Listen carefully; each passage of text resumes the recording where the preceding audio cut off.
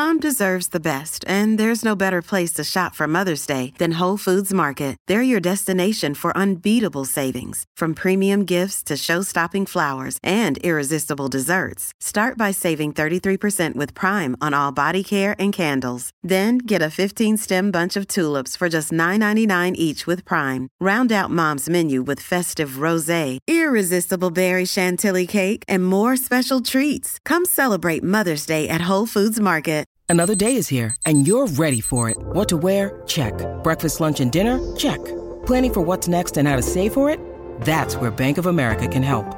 For your financial to-dos, Bank of America has experts ready to help get you closer to your goals. Get started at one of our local financial centers or 24/7 in our mobile banking app. Find a location near you at bankofamerica.com/talktous. What would you like the power to do? Mobile banking requires downloading the app and is only available for select devices. Message and data rates may apply. Bank of America N.A., member FDIC. I started to kind of need control of something in my life, which is where most, eating disorders do stem from. Even if we don't realize it in the back of our head, it's needing control of something because we don't feel in control of anything. And this individual kind of fed off of that and would applaud me whenever I would get smaller and smaller. And I didn't see it back then, but now, almost 15 years later, looking back at it as an adult, I'm like, wow. This episode, I'm knocking doors down with Savannah Carmichael. She's an actress, published model, and freak show performer, which I just love about her. She does sword swallowing, fire, blockhead, just an amazing person. Savannah kindly and vulnerably goes into what led her to various eating disorders throughout her life and her struggle with her relationship with food, including being involved with individuals that would gaslight her, provoke a lot of fear, and really created a lot of codependency. We talk how she got out of it. Also, her support dog, Loki, is with her the whole time. And of course, we wrap up with random questions. If you want to know more about Savannah, hit the link in the podcast description. And hey, while you're checking Knocking Doors Down out, don't forget to hit the subscribe button. And if you get a lot out of this podcast, share with a friend. And don't forget the archive of interviews we have. Bam Margera, Brandon Novak, Kat Von D, Charlie Sheen, Edward Furlong, Kelly Osbourne. The list goes on and on of amazing guests that have been on the podcast, sharing how they have found purposeful lives. Speaking of purpose, how about a lifestyle brand with purpose? 5150 LTM. That's right. Not only is it a lifestyle brand that can fit whatever it is you're trying to achieve in life, but they give back to the community. Right now, I am wearing my new 5150 hat, warm leather jacket. As well, I got my new 5150 joggers on that I like to wear around the winter time. And you, the listener of Knocking Doors Down, get 20% off every time you shop at 5150 LTM. All you have to do is use the code KDD20 at checkout and get 20% off. And of course, I said it helps within the community. And how does 5150 give back to the community? Portions of the sales benefit the Carlos Vieira Foundation. Their three amazing programs, the Race to End the Stigma, the Race for Autism, and the Race to be Drug-Free. More on the Carlos Vieira Foundation, go to carlosvierafoundation.org. Savannah Carmichael along with dog Loki. Oh, little dog there. For those that aren't watching, she's got her dog Loki with her. Thanks for joining me on Knocking Doors Down. Thank you for having me. I appreciate it very, very much. Yeah, well, we've gone back and forth long enough. It's like, hey, you're doing so much to help other people. Let's get this out there and hopefully connect some other individuals that can relate to your story and just let them know they're not alone. And you've just done some amazing work at turning your life around. And I want to applaud you first for getting out of, and people are going to hear some of that of the victimhood and victim mentality because you were, and empowering your life and taking control. So first and foremost, I want to just say I'm proud of you. You've done an amazing job. Thank you. And I appreciate everything you guys do too. Like your show is amazing, and you guys are doing some great things, and looking forward to seeing more. Thank you, dear. All right, let's start with it. Gratitude. 3 things you're grateful for today. Number one, my recovery first and foremost, 1,000%. Like I wouldn't be here if it wasn't for that. Then obviously my friends, my family, including this little dude, and just my career, even though it's kind of wishy-washy and getting into the groove of things, but I'm incredibly thankful for that and everybody that I'm meeting along the way.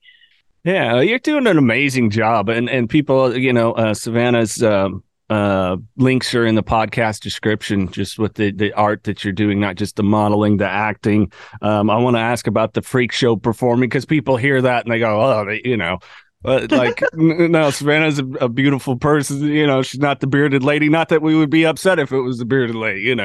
Everybody Hey, gets loved.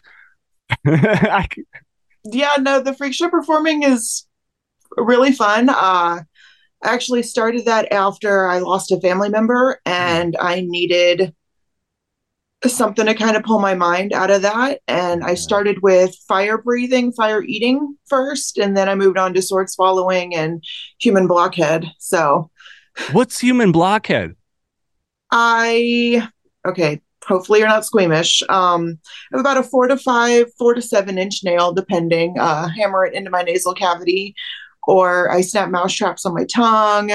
I can pass a tube through my nose and out of my mouth. That's a trip. Like, it's so interesting to me. No, because I took my kids to the Renaissance Fair, my girlfriend and I, last summer. And so they loved the sword swallower and the fire breathers. And I dig it. I mean, I grew up a Kiss fan, so fire breathing was always fascinating. Yeah. If we lived closer, I'd be like, teach me how. I want to Gene Simmons it. I mean, I'm out there a lot. So, I mean, I could teach. It takes a little bit, though. It does take some time and it's dangerous. So just don't try to do it on your own. No, I've had people that when I've brought it up, it's like, you better shave that beard off, because you might singe that thing. Yeah, it's it can get a little scary.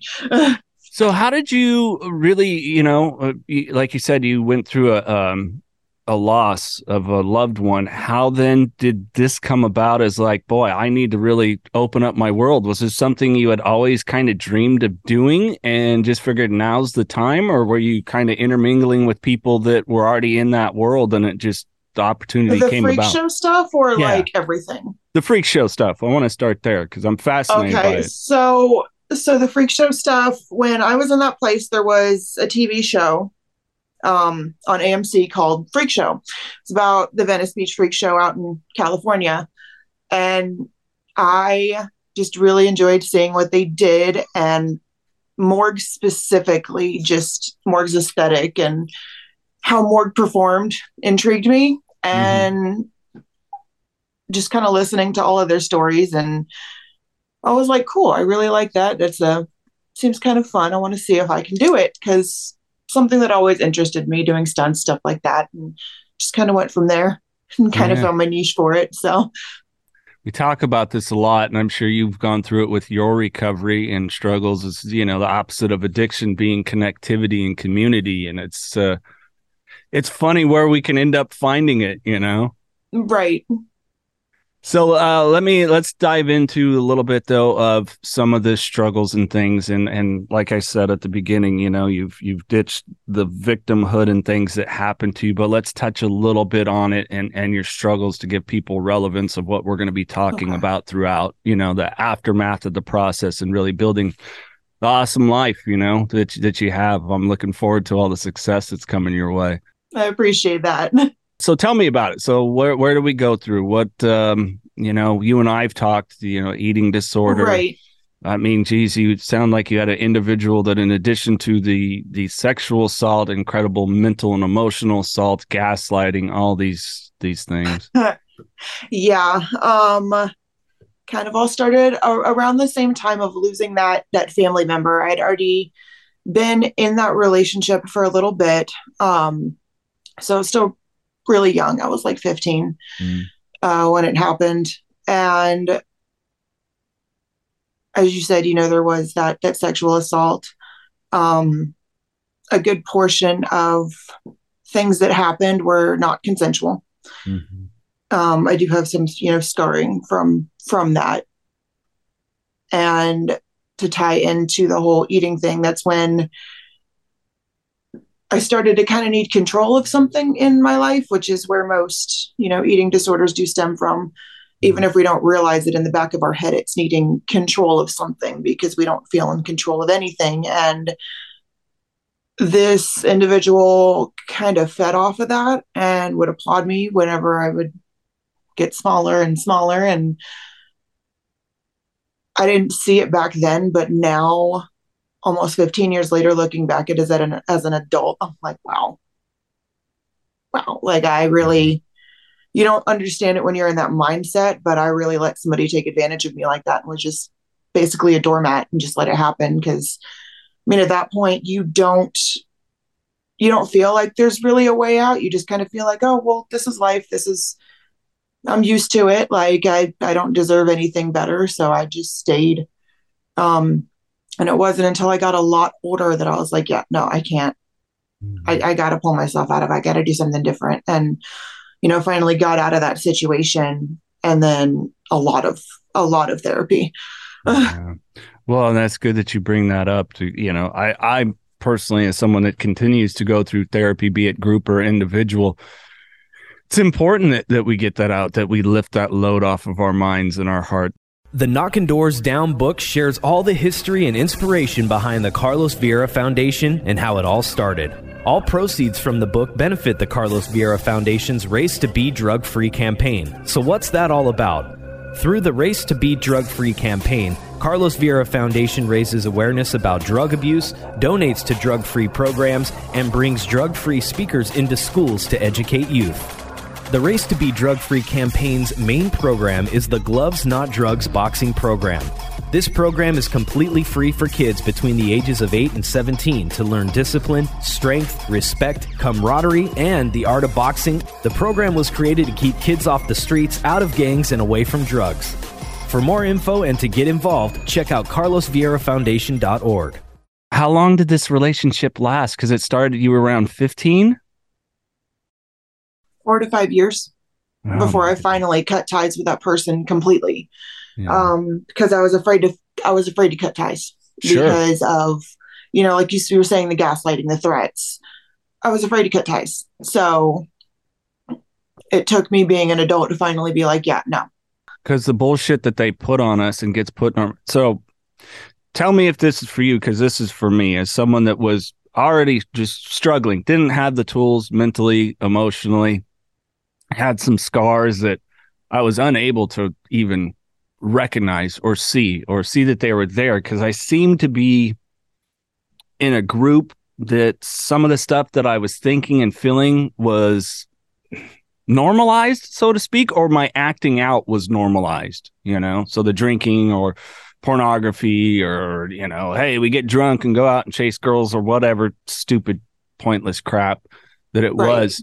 So it was hard for me to really identify that, wow, I've put myself in a situation where I have an individual that is not only mirroring the thoughts that I had about myself because of my struggles, but enhancing the hell out of it and reinforcing it over and over and over. Yeah, it was like that. Because honestly, at that point, I was also struggling with self-harm. Yeah. Granted, I hid it very well, but that's part of the reason why I do have tattoos all over my arms, other than the fact that I love them, covering scarring. Sure. But I get that mindset, because at that point I was already doing those things to myself, and I had this person that at first was like, hey, we're great. I'm going to, give you all this attention, all this good things, all this love. And then it turned. And then in my brain, because all that was going on, I'm like, no, but they love me. Right. So this isn't this because they love me. It's allowed. Again, it's not till I got older that I'm like, no, I still said no. That's not okay. But it was already in my brain with having going through the self-harm, the depression. And obviously that was escalating that, and not really eating was escalating that on top of that, because your brain doesn't fire correctly when you're in that place.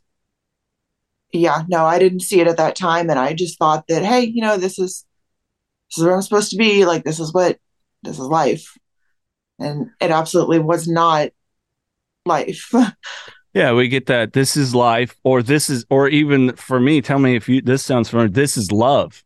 This is how Yeah. love is. It's fiery, passionate, and then there, either direction, the arguments, the anger, then the makeup and all that. It's just it's a process of continually activating our nervous system, and it's so familiar because it's doing the same thing to our brain that trauma did, Right. over and over and over. And in a way, it does kind of create that trauma bond because your brain is thinking this is love, but the person's hurting you. So you don't know what to do. And you attach because that's your brain's like, no, don't let them go because they're paying attention to us, even though they're hurting you. Yeah. Well, and you said it right there. And I see so many people struggle. Look, attention doesn't equal love. It's No. hard to get there. You know it. I know it. But attention does not equal love. Never has, never will. That's not how this works. So sometimes the people that love you the most, they're not going to flood you with constant attention. They're not going to love bomb you. It does not work that way. Right.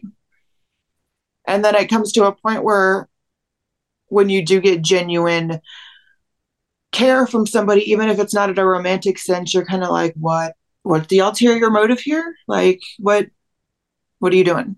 Yeah. How long did it take you to really even start to open up about these struggles after getting away from that relationship? I kind of pick and chose who I let in. One of my best friends I've had since 10th grade, she didn't even know anything about it until I was 21. We were outside of a coffee shop and their car had driven past. And I just remember breaking down and shaking. And she just kind of looked at me and I told her about as much as I could. And then I told her who it was because she knew the person. But she didn't even know for years. And I mean, there's family members of mine that still don't fully know what went on. Part of them still think that it's consensual, and it probably won't be until this podcast that they hear this that they'll find out that some of it wasn't. Just because I don't want to not bum somebody out, but I don't ever want to put that on somebody, especially a parent. I understand that. I know what you mean, and it's hard. It's hard to figure out who we can and can't talk about openly. I think that's why group stuff is so important. Especially if you can get crosstalk going and kind of other people share perspectives, their stories, and so on. But it's really tough. I mean, I'm glad you got out of it because I mean, like we were talking, you went through sexual assault with this, and then the eating disorder started, and this person was reinforcing it. Gosh. Anyways, try to avoid getting emotional. When did you really start to address the eating disorder, and what was that process like for you? And really, how long did it take until you started to eat? Get a healthy relationship with food, or is it still a struggle at times? I am 2 years into recovery. I had atypical anorexia and bulimia. I want to kind of lean to say atypical bulimia because sword swallower, I wasn't the regular bulimic. Mine was a massive laxative addiction. So I'm about 2 years into recovery for both of those. Funny enough, it was another friend of mine that is 2 years into their recovery for hard substances. I've been friends with them for years, kind of watched them go back and forth on, being sober and then unfortunately relapsing. And they were finally like, dude, I can't keep doing this. I got to break the cycle. I got to work the steps. Let's do it together. And I was like, okay, cool. I'll try. And I honestly cannot thank him enough. Like, I don't know where I would be if it wasn't for that conversation. I probably would not be in the shape that I'm in right now. That's 1,000%. And I completely love him for that. Yeah. So did you you say work in the steps? Did you start attending meetings? Was it where he was bringing like the AA Big Book? What was the setting for that? So when we started, he lived in a couple hours away in another spot, and then I moved out of North Carolina. So we've just been video calling each other. He's been telling me about his step work and stuff that he's doing in his meetings, and we're just kind of bouncing off back and forth from each other and helping with tips. And he, in his recovery, was powerlifting and was able to give his energy to that. And I'm like, okay, well, how do I get into working out like that without it going crazy and falling into the like overly obsessiveness that I was doing? And Sure. he was starting to help me kind of work through that. And I mean, tough love, honestly. He doesn't sugarcoat things when he talks to me. He's been my best friend for years. So I mean, he knows how to talk to me. Yeah. And he'll eventually just be like, you know what? Shut up. Listen to me. Stop your brain for a second. And he's kind of helped me learn how to not go into a crazy mindset when I'm into the gym. And then of course me, obviously I'm working my own steps in a way. They're not really steps. It's a little separate, different process for the anorexia side of things, but definitely for the laxative addiction, I had to go through those steps because I was utterly dependent on them to the point where if I didn't have X amount on me, Right. I would panic. Right. I would shake and I would be like, nope, I need to go to the store. I need to do this. I need to do that. And, there were times where I OD'd on them. Oh my Like gosh. that is possible. You're essentially in massive amounts of pain, writhing on the bathroom floor, praying for anything to make it stop. And I did, I bargained. Yeah. And then the next day I went back and did it again. So Right. it did end up becoming an addiction.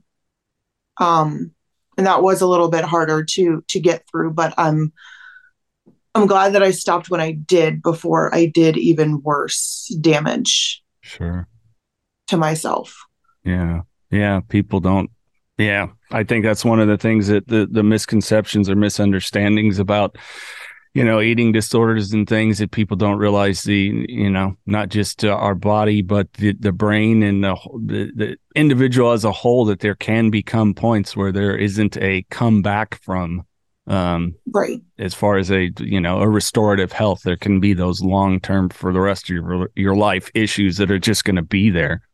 Right. And I do have some Yeah. issues because of it. I have food sensitivities now because of the restriction and, the abuse, and then the yo-yoing and doing whatever and all of the fads. And yeah, I do have food sensitivities now because of it, but I'm learning to like find the right supplement routines and to help me kind of get through the day, and maybe things that'll help me with those food sensitivities to not have as a severe reaction to them, because it kind of sucks not being able to eat bread. So like now that I can, and now that I'm not in that like the space, I'm like, really, now you're gonna rebel against me? Like it's a whole process. I'm not gonna lie, even being two years into recovery, I still do get moments where, I think I'm good, and then I'll go out to eat with somebody, and I won't even be in my brain panicking about it, but I'll just start having a panic attack. Sure. Just being in the parking lot of a restaurant, and have to kind of ground myself. If I don't have him with me to do it, I do have ways to like ground myself and kind of bring myself back to reality. Thankfully, one of the times it happened, I was in Vegas with a group of models, and I had to step outside, and one of them was just an absolute sweetheart. And she came out with me and kind of sat with me until I calmed down. And she's like, hey, do you just want me to order you something so you don't have to look at it? Like, I understand this is hard for you. And, she helped me order food, and we all just kind of sat there, and nobody really judged me for how I was eating or how slow or how quick or whatever the case may have been. Like, they were all super sweet about the whole situation. Yeah. Yeah. And for people that are just listening, when Savannah referred to him, her support dog, Loki, who's a certified trained support dog, which is, we were talking before we started recording, a little bit out of the norm when people think support animal, because he's a Chihuahua mix of some kind, right? No, this one is a straight Chihuahua. The one Oh, okay. that's sleeping in the other room is the mix. No, he's all Applehead. Oh, yeah, he's a sweet, sweet dog. So when you talk about that, though, that made me wonder, eat as slow as you want or the process. So do you have to have an inner dialogue with yourself when it comes to meals, regular eating patterns? Because I've kind of gone through that too with the self-loathing of, telling myself, well, I'm not worthy of better food, whole food, real food, Right. or just a meal in general. I wouldn't say that I wouldn't necessarily say I had an eating disorder, maybe as others classify, but I definitely went through periods of where I'm not worthy of this nourishment. That still does sound in a way disordered eating. You don't have to be, first of all, I just want to preface this, you don't have to be a female to deal with it. It hits anybody, no matter what gender, no matter what age, no matter what size. You don't have to be a skeleton to be classified because nobody starts out that way. Yeah. Um, at all. Like there are people that are of different weights that have that. And you don't have to have all of the clinical symptoms to have those issues, which is where things like atypical come in. Um, but yeah, no, I do. There are times where I do have to kind of have that inner dialogue because it's never really something that goes away. It always is in the back of your brain. You just kind of get better at telling it to, screw off. Um, I'm going to eat this. I'm going to do what I want because I want this. Like you can't control me anymore. And you do kind of have to have that back and forth with yourself. But especially now that I'm, back in the gym and then I'm weightlifting and then I'm, trying to, maintain my protein content. I've had a friend of mine help me figure it out, how to, I don't want to say hack into an app, but they kind of jailbroke an app for me to where it doesn't show me calorie content. It'll just show me my protein that I'm trying to focus on. So that way I don't get thrown into the numbers and this and that and the third, because then you can end up going back into, restricting and right, all kinds of stuff like that. Yeah, because then you get the calorie count and you're like, oh my God, I mean, 3,500 calories in a day. Oh my God, I'm going to be, gain weight or whatever. And now in the recovery, I do just want to say, especially for anybody that's listening, especially if you are an adult, 1,200 calories a day is not sustainable. It is not even enough calories for a 4-year-old toddler. Don't do it. Yeah. Like the calories aren't as important as what you're doing. You don't have to, and getting into that mindset for me was hard, but you don't have to always eat clean. You don't have to always eat a certain thing. And I had to be really careful about that, especially, with weightlifting and stuff. They, tell you to eat cleaner, all that fun stuff. But I've already had 2, and I don't want to risk jumping into the whole orthorexia because that's a whole third one of orthorexia is, you eat super, super clean and you're super obsessed with exercise. It's not so much the restriction. It's people that restrict so far down on not processed and no salts and no this and no that their body is breaking down because you do need the carbs. You do need the salts. Like your body can't function without carbs. Right. Your brain can't function, which is why most people that deal with that, especially the anorexia side, get airheaded, have memory loss, because your body can't function. Yeah. Your brain can't function no matter how much we try to trick ourselves into thinking that, a Monster Zero is a meal. It's not. Yeah.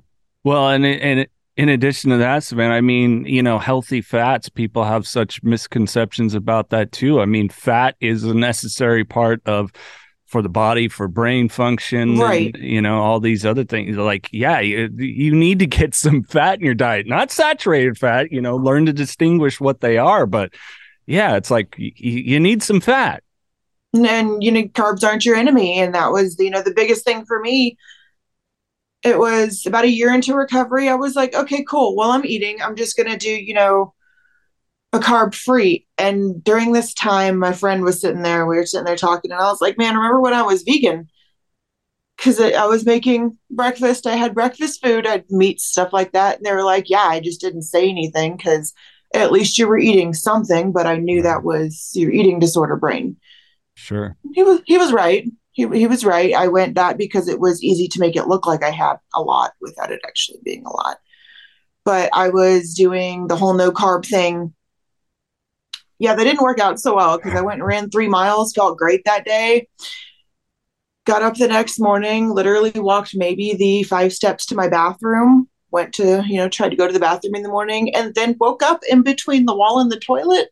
Oh Somehow my gosh. I blacked out because I didn't have carbs in my system, and I went and did this high intensity cardio workout the day before, and my body just couldn't function. And I was like, oh, okay, so I need carbs.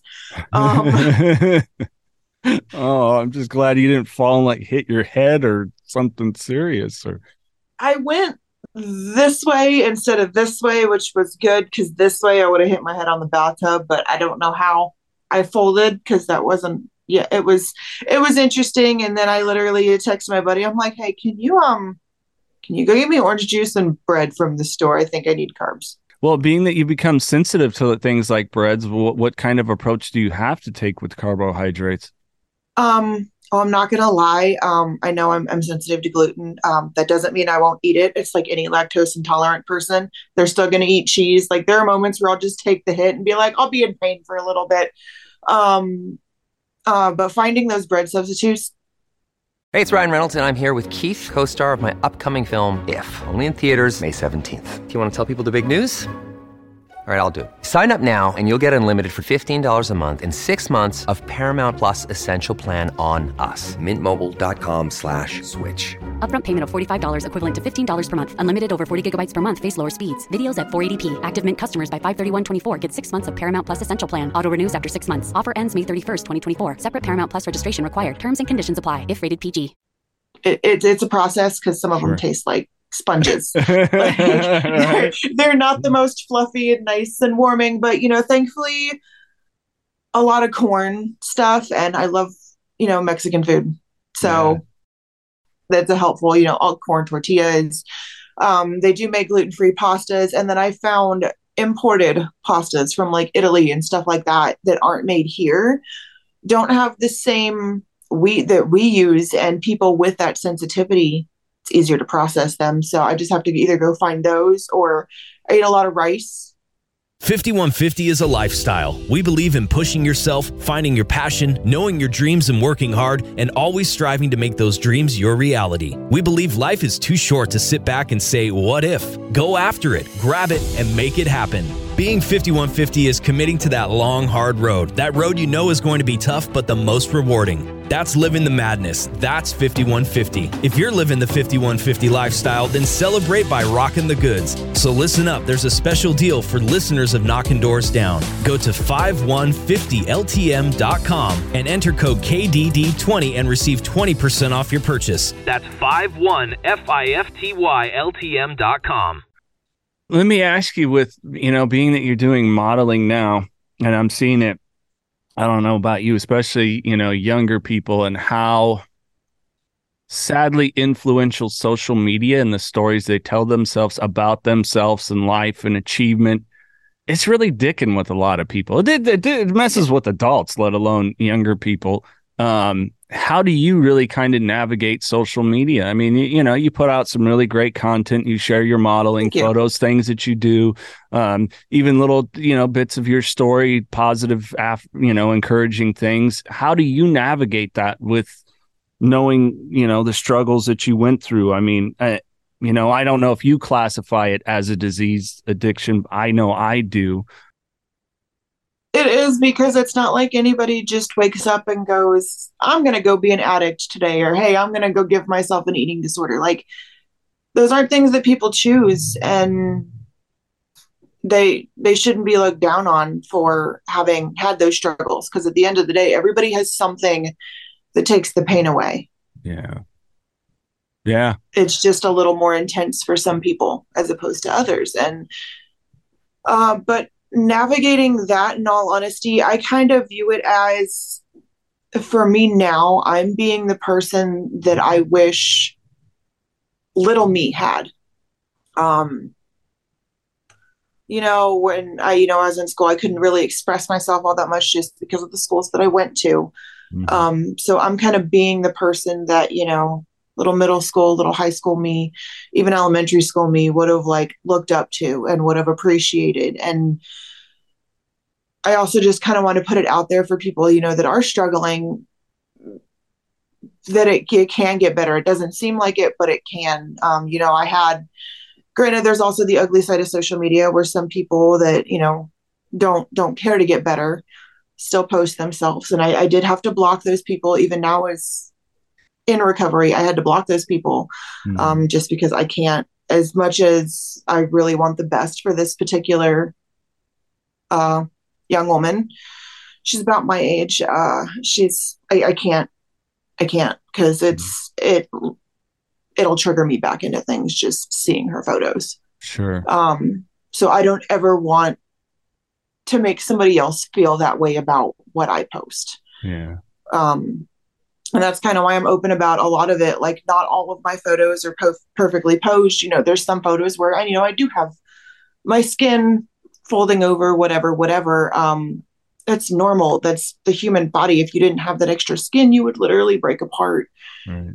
And that's why I try to pick those companies that do kind of showcase a wider of a range of bodies, because I think showing beauty in all forms is beautiful. You don't have to look a certain way to be considered beautiful. Everybody has their own beauty in them. And that was the biggest thing for me, is everybody was like, oh, well, you were sick, so if you thought you were that, then you must think I'm that. And no, like that's the thing, is most people with the eating disorders, they have body dysmorphia for themselves. Yeah. Like, even now, I still shopping for myself. I have to physically go off of being a model. I have to keep my measurements. So I physically have to look at those measurements and look at a chart and be like, okay, cool. So I'm not 3 sizes larger than what I am, because my brain will instinctively go, no, you're this.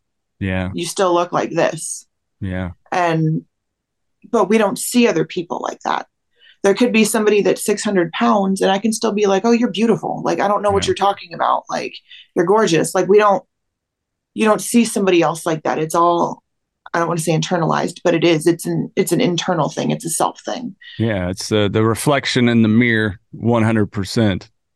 Yeah. So with my social media, I just kind of be real. In all honesty, I be as vulnerable as I can to a degree, just because, especially with social media, you do get a couple people that want to kind of breach that and crawl in a little bit further into your personal space. And you're just like, whoa, like, take a breather for a second. So I get as vulnerable as I can, but I don't ever want to get looked at like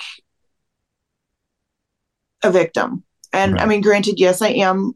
I prefer the term survivor from both, because in all honesty, I survived all that. And I try not to let it define me. I do open up about my life and what I've gone through with people, just so that they understand. Because, I do have, a little bit of PTSD. I have night terrors and stuff. So granted, if I'm staying over or have friends over or whatever, I'm like, hey, just FYI, this could be a possibility. He's trained to help me out, but this could happen.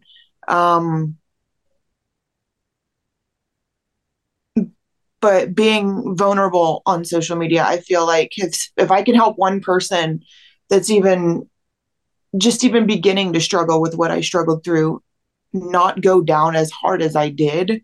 Yeah. At the end of the day, that's all that matters to me, because I wouldn't ever wish anything that I went through on anybody else. Yeah. It was not a fun time of my life. It makes your depression worse. It makes your emotions go haywire. It ends up making you hate yourself for no reason. And it wasn't until, I want to say, about this year that I was finally able to walk in front of a mirror and you'd be like, you know what, damn, I look good today.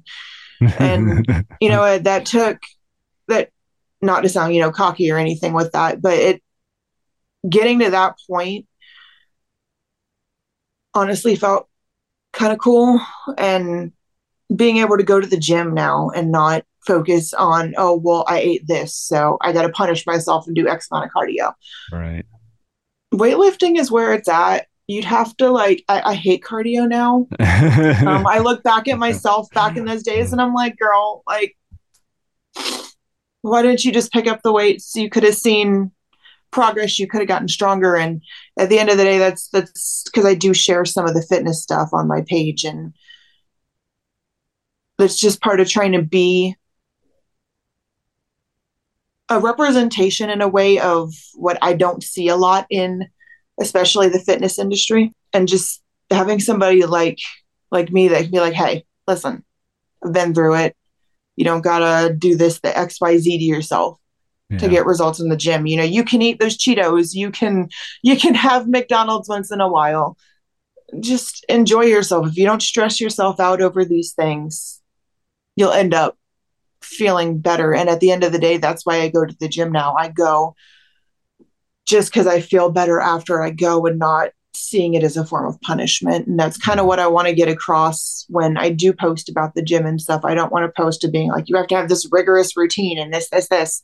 No, you can literally go for 30 minutes a day. As long as you're doing something, you can't let that part of your brain dictate your life anymore. Yeah. Because it got bad to a point where my brain was like, oh, cool, you ate this. You now have to do XYZ. Sure. 1, 2, 3, 4, 5, 6, 7, which didn't constitute that. And it's a whole thought process. Like it's a lot mentally.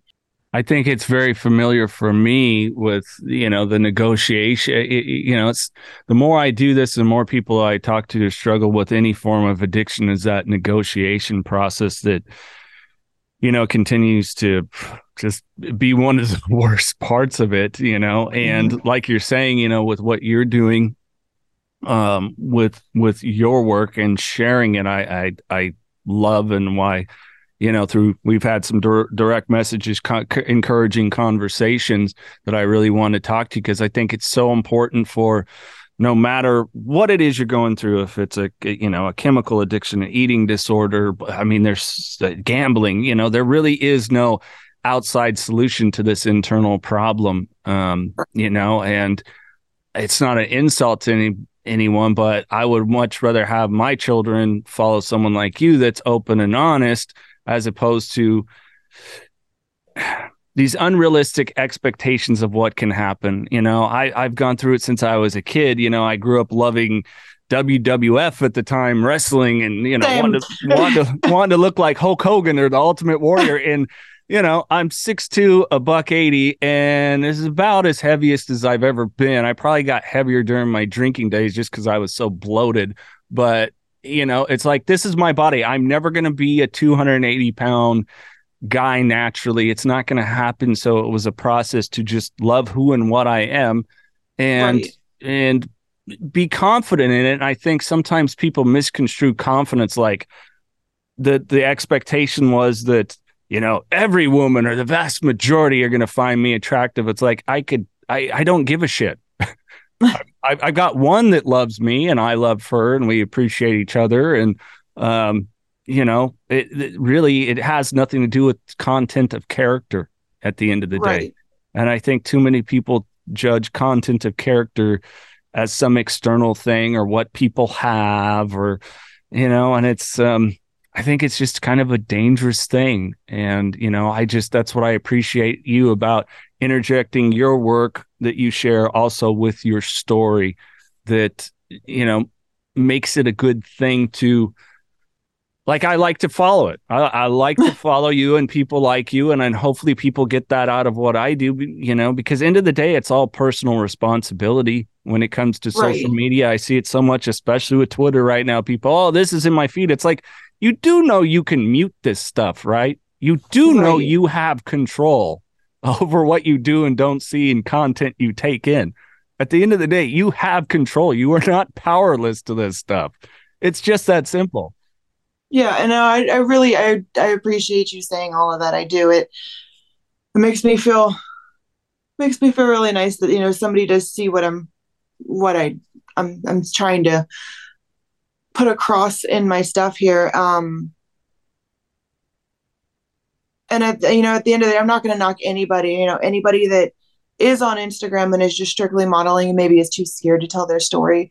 I can't knock them for that. Like it's a whole thought. It's a process, but I've met some of the most amazing people in being open about my recovery. And like you said, at the end of the day, it's, character over anything. And at the end of the day, I'd rather be in a room full of people that have recovered and are open about their stories and are just genuine human beings than, somebody else that I can't get a read off of them because everything is the same.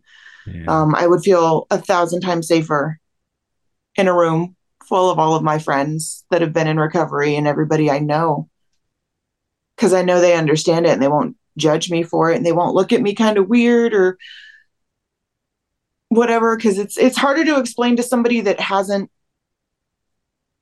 gone through that mindset about that mindset, because they don't understand it. Like most people, when they hear eating disorder, they think, oh, you just hate food. No. Yeah. No, trust me, I was dreaming of like cheeseburgers and tacos the whole time, but had to find a good, healthier path. Savannah, did you ever at any point struggle with substances, or you were pretty good about staying away from abusing any substances? I mean, obviously beyond the laxatives and stuff and such. As far as abuse and those go, no, to a degree. But at that point, it was when my depression had gotten to the point where I was basically stockpiling the substances that I had been prescribed to try to, so I didn't fall into that, mainly because my brain was so addicted on hurting myself. Sure. That was my addiction, because that was my chemical release, and my brain was, for lack of a better word, turning my arms and legs into a horror movie. Right. Right. And that release, because it'll release a little bit of dopamine, a little bit of serotonin to pain response. That was the addiction part to me. And so I kind of think I stayed away from the other things, even though like my brain was like, hey, that'll make it go away quicker. My brain was still too focused on, yeah, but this is here now. You don't got to go look for that. This is here now. Do this. Yeah. So. Well, thank you for sharing that. Hey, let's talk a little more fun. I'm seeing an umbrella. I'm seeing an awesome Umbrella Academy tattoo, so I got to ask about that and some of your other tattoos, because I got. Love Gerard Way. Love My Chem. I have a My Chemical Romance tattoo on my leg. Right on. Definitely still an emo kid. If you ever went through that phase, it never leaves you. I actually got into the Umbrella Academy about the time I was 15 when they came out, or back when they came out. I don't remember how old I was exactly. I've slept since then, but got into them and fell in love with it. And then the show came out and they did a fantastic time with that. So I got to nerd out a little bit and reminisce. So that was fun. And then I have on that arm the Mad Hatter's hat, if you can see it. Yeah. That is from American McGee's Alice. It's a kind of horror Alice video game. And then I have the cutting shears in there. Those are actually a scale model of my hair cutting scissors, because I do have my cosmetology license.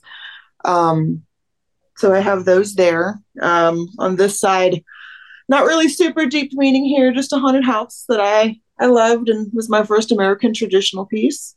I dig it. I love it. Yeah, my goal is to get more. I'm kind of almost done with the full left arm, and we'll keep going from there. So, it's kind of thing that maybe.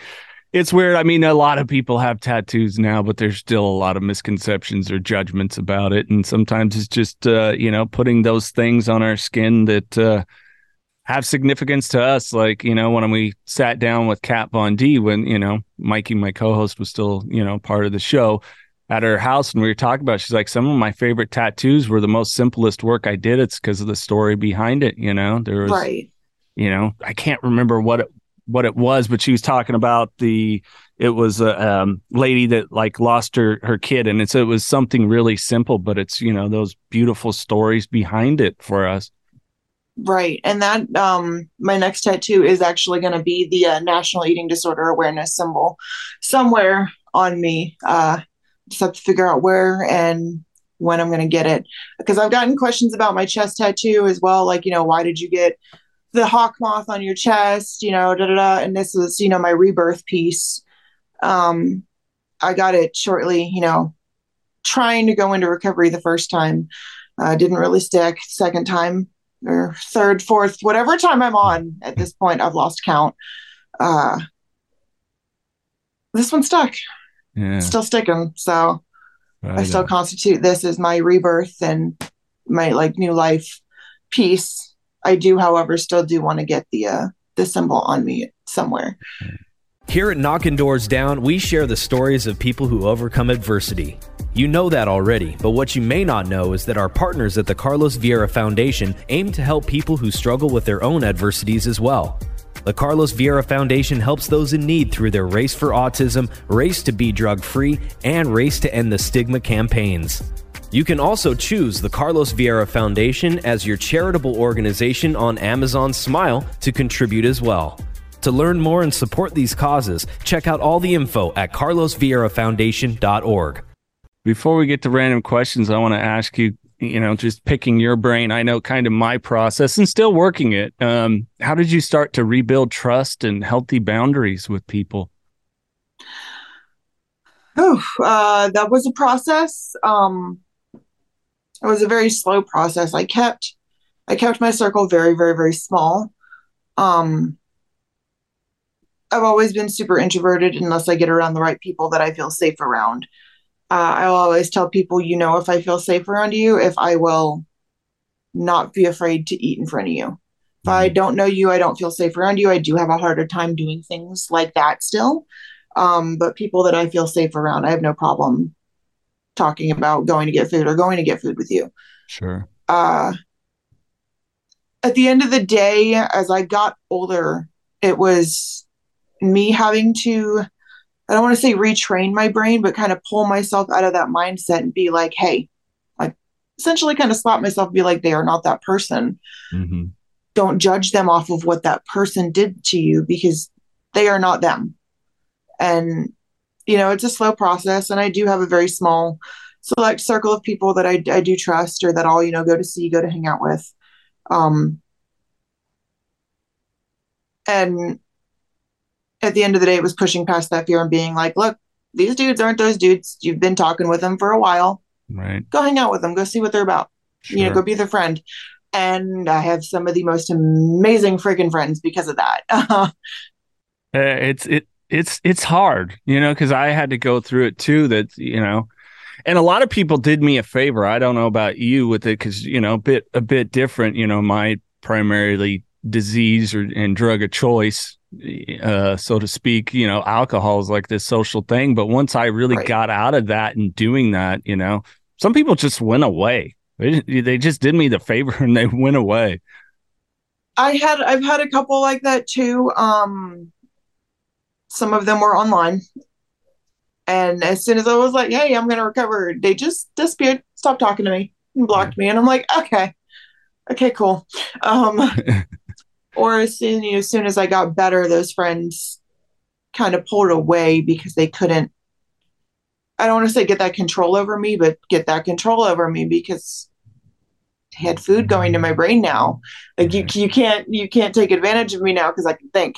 Yeah. No, I know what you mean. I was stopped putting poison, literally putting poison in my body a good amount on a consistent basis, normally daily. That, like my thinking isn't what it was before. Some people, they still want to throw me into that mode of thinking, and that they're going to walk all over me. And it's like, that's, I'm sorry, that's not the case. And it's not going to be the case, Yeah. And I've had to cut off some people, model wise, just because they're like, oh, well, you have a shoot coming up. You need to not eat for XYZ. And I'm like, no. The brand knows me. They know what I look like. Even if I'm doing the one doing the shoot, because I do, do take some of my own photos. Mm-hmm. I'm not gonna go through that, because that'll send my brain down into a spiral. I'm like, no, can't do it. At the end of the day, personal responsibility and mastery of self. We got to take control of us, Right. to the best of our ability, right? Right. Yeah, to a degree. I've been slacking on drinking my water and hydrating, so I'm going through, the horrible process of having to go to the bathroom every 5 minutes and trying to get back on track with that. But oh, all right. Well, hey, let's have some fun. All right. I'm down. Some random questions. Hey, being that you're really starting to explore the other side of your art and stretch into acting, is there any one role that's out there, or maybe something that has yet to be created on screen in any sort of way that you would love to have the chance to tackle that role? Yet to be created. That is a very big statement. But if you can't tell from, my shirt and honestly my appearance, I love horror movies. Would absolutely love if, because there's rumors about there being another Saw movie and a third Terrifier. Would love to work on either one of those. Like, just saying, art could off me. I'd be good. I'd be happy. I could be put in a Saw trap and I'd be happy. Super happy. Put me in a Chucky film. I'd probably laugh watching Chucky run at me for a couple seconds, try to take him home. But all right. I would love to do scary stuff, spooky stuff, but I'm open to a little bit of everything: action, comic book. Really excited about the whole possibility of a Five Nights at Freddy's thing going on. Really excited to see how they do that.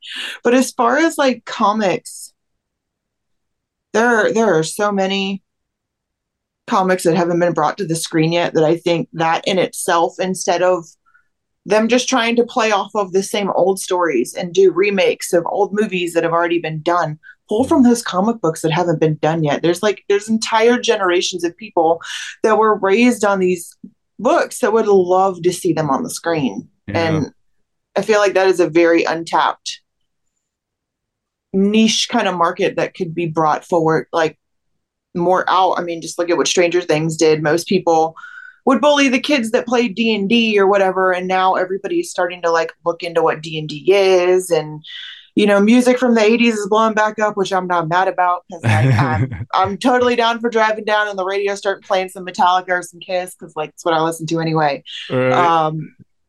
But just seeing that and seeing the kids start getting into D&D again, which I got bullied for playing D&D. That was cool to me. I'm cool, awesome. No, I'm with you. I mean, I remember getting bagged on for showing up with a Motley Crue t-shirt as a kid, to grade school and all those things, and being into the comic books. And there really is. It's great that Hollywood's finally gone, oh, okay, wow, this comic book writing is really good, because it was shunned for so long. And when they were made, they were just terrible. The people, the first Captain America movie, when I bring it up, they're like, yeah, that was good. I'm like, no. The first Captain America movie, it was shit. The first Hulk movie? Oh, God, right?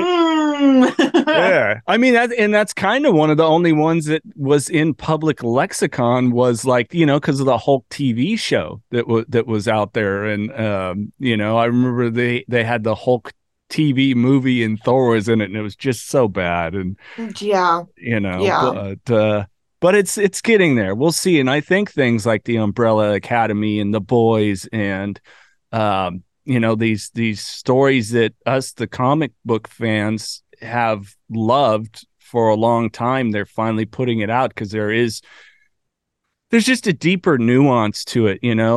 I loved the Batman movie, as Batman being my favorite comic book character of all times, because it brought this darkness to it. It brought out more of the world's greatest detective, and because it really was. You talking about the most recent one? The most recent one, yeah, Robert Pattinson. Just watched that the other day.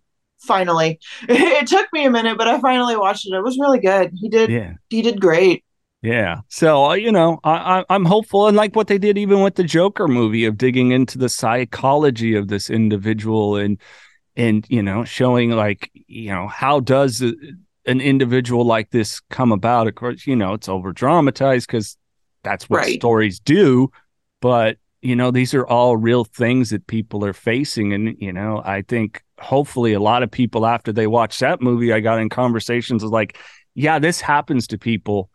Not to the extent like, you know, here, this is a fictitious story, but this happens and we can't continue to ignore these things as a society. These are our fellow people that need help because otherwise they do get down some roads. Like there's a lot of, there's some movies are just movies to be movies, but there are some that like you can find a deeper meaning in. And like, as crazy as it is, John Kramer and Saw had a point with what he was doing. He was trying to make people appreciate their life. Crazy method. I'm not gonna hold any qualms there for that guy. A little crazy there, but yeah, like you get deeper meaning in everything, and everybody's like, well, how do you get deeper meaning from the Umbrella Academy? And I'm like, read the book. Yeah. Read the book, because you get a little bit more, I don't want to say insight, but you do get more insight. And I kind of saw like where Gerard was kind of pulling for like family and just different thought processes and the personalities of the characters and everything like that. And then seeing that come to life on the big screen, not in the way I thought it was going to. Klaus was a lot different than what I imagined. Sure. But fantastic though. Definitely would not have changed that character at all on the big screen. The irony of Klaus, I started watching, and I can't remember the name of it, but a British TV show. The actor that plays Klaus was in this British TV show, and his superpower in that show was that he couldn't die either. And I was like, oh, that's good typecasting, you know? But yeah, brilliant show. All right, here, we'll try to get some more quicker ones here. You're on a deserted island. You have one movie and one artist's greatest hits album with you. What are they? You're going to do that to me? I am. Oh, that's not fair. I do this to all my friends, Savannah. Ooh, that's not fair. You said one artist greatest hits? It could be any, you know, a band or a single individual. Well, that's not fair. Because if I pick Metallica, then I'm giving up Kiss and Journey. But then I have the new school emo, My Chem. Dude. Well, you said you get what it is, like the Saw premise, especially the first one. You get one. Man, okay. So movie. Seed of Chucky, because it makes me laugh and I never get tired of it. All right. Probably. That's just the first thing that popped into my head. I have a Chucky doll over here, so that I looked and yeah. Artist greatest hits. That one's going to be the hardest one for me to answer because, like, I live and breathe music, dude. Oh, Journey. It would have to be Journey because I would need something upbeat. I hate that I'm throwing Kiss and Metallica and My Chem and all that to the wind there, but Journey. Hopefully I don't go too crazy. Yeah, you got to remember you're on a deserted island. We didn't say for how long. So, hey, something to keep you going, you know? Don't stop believing, just on a loop. You could have one superpower. What would it be? Teleportation. Yeah. So I wouldn't have to be stuck in traffic. Oh, the worst, right? Yeah. Or like, you know, dealing with TSA, getting on a plane and, you know, all that. Yeah, you just blink and you're there. Teleportation. Yeah. You could have dinner with any one person, living or not. Who would they be? Honestly, I'd have to go through like writers. Poe, probably Edgar Allan Poe. Yeah. Or Emily Dickinson, poetry, like poet-wise, because I read a lot growing up, Shakespeare, The Odyssey. Yeah. Stuff like that. So it would probably end up being one of those writers from back then that I read growing up. Yeah. Just to kind of pick their brain and see what was going on. Absolutely. Yeah, you picked Poe, one of my favorites too. So you picked a good one there. Savannah, the floor is yours. You kind of want to share some knowledge from your life experience with others, people that are struggling, maybe a loved one they have is struggling, whatever. It's what might you share with someone? So coming from the point of the person who's been in it, and this is talking to like parents.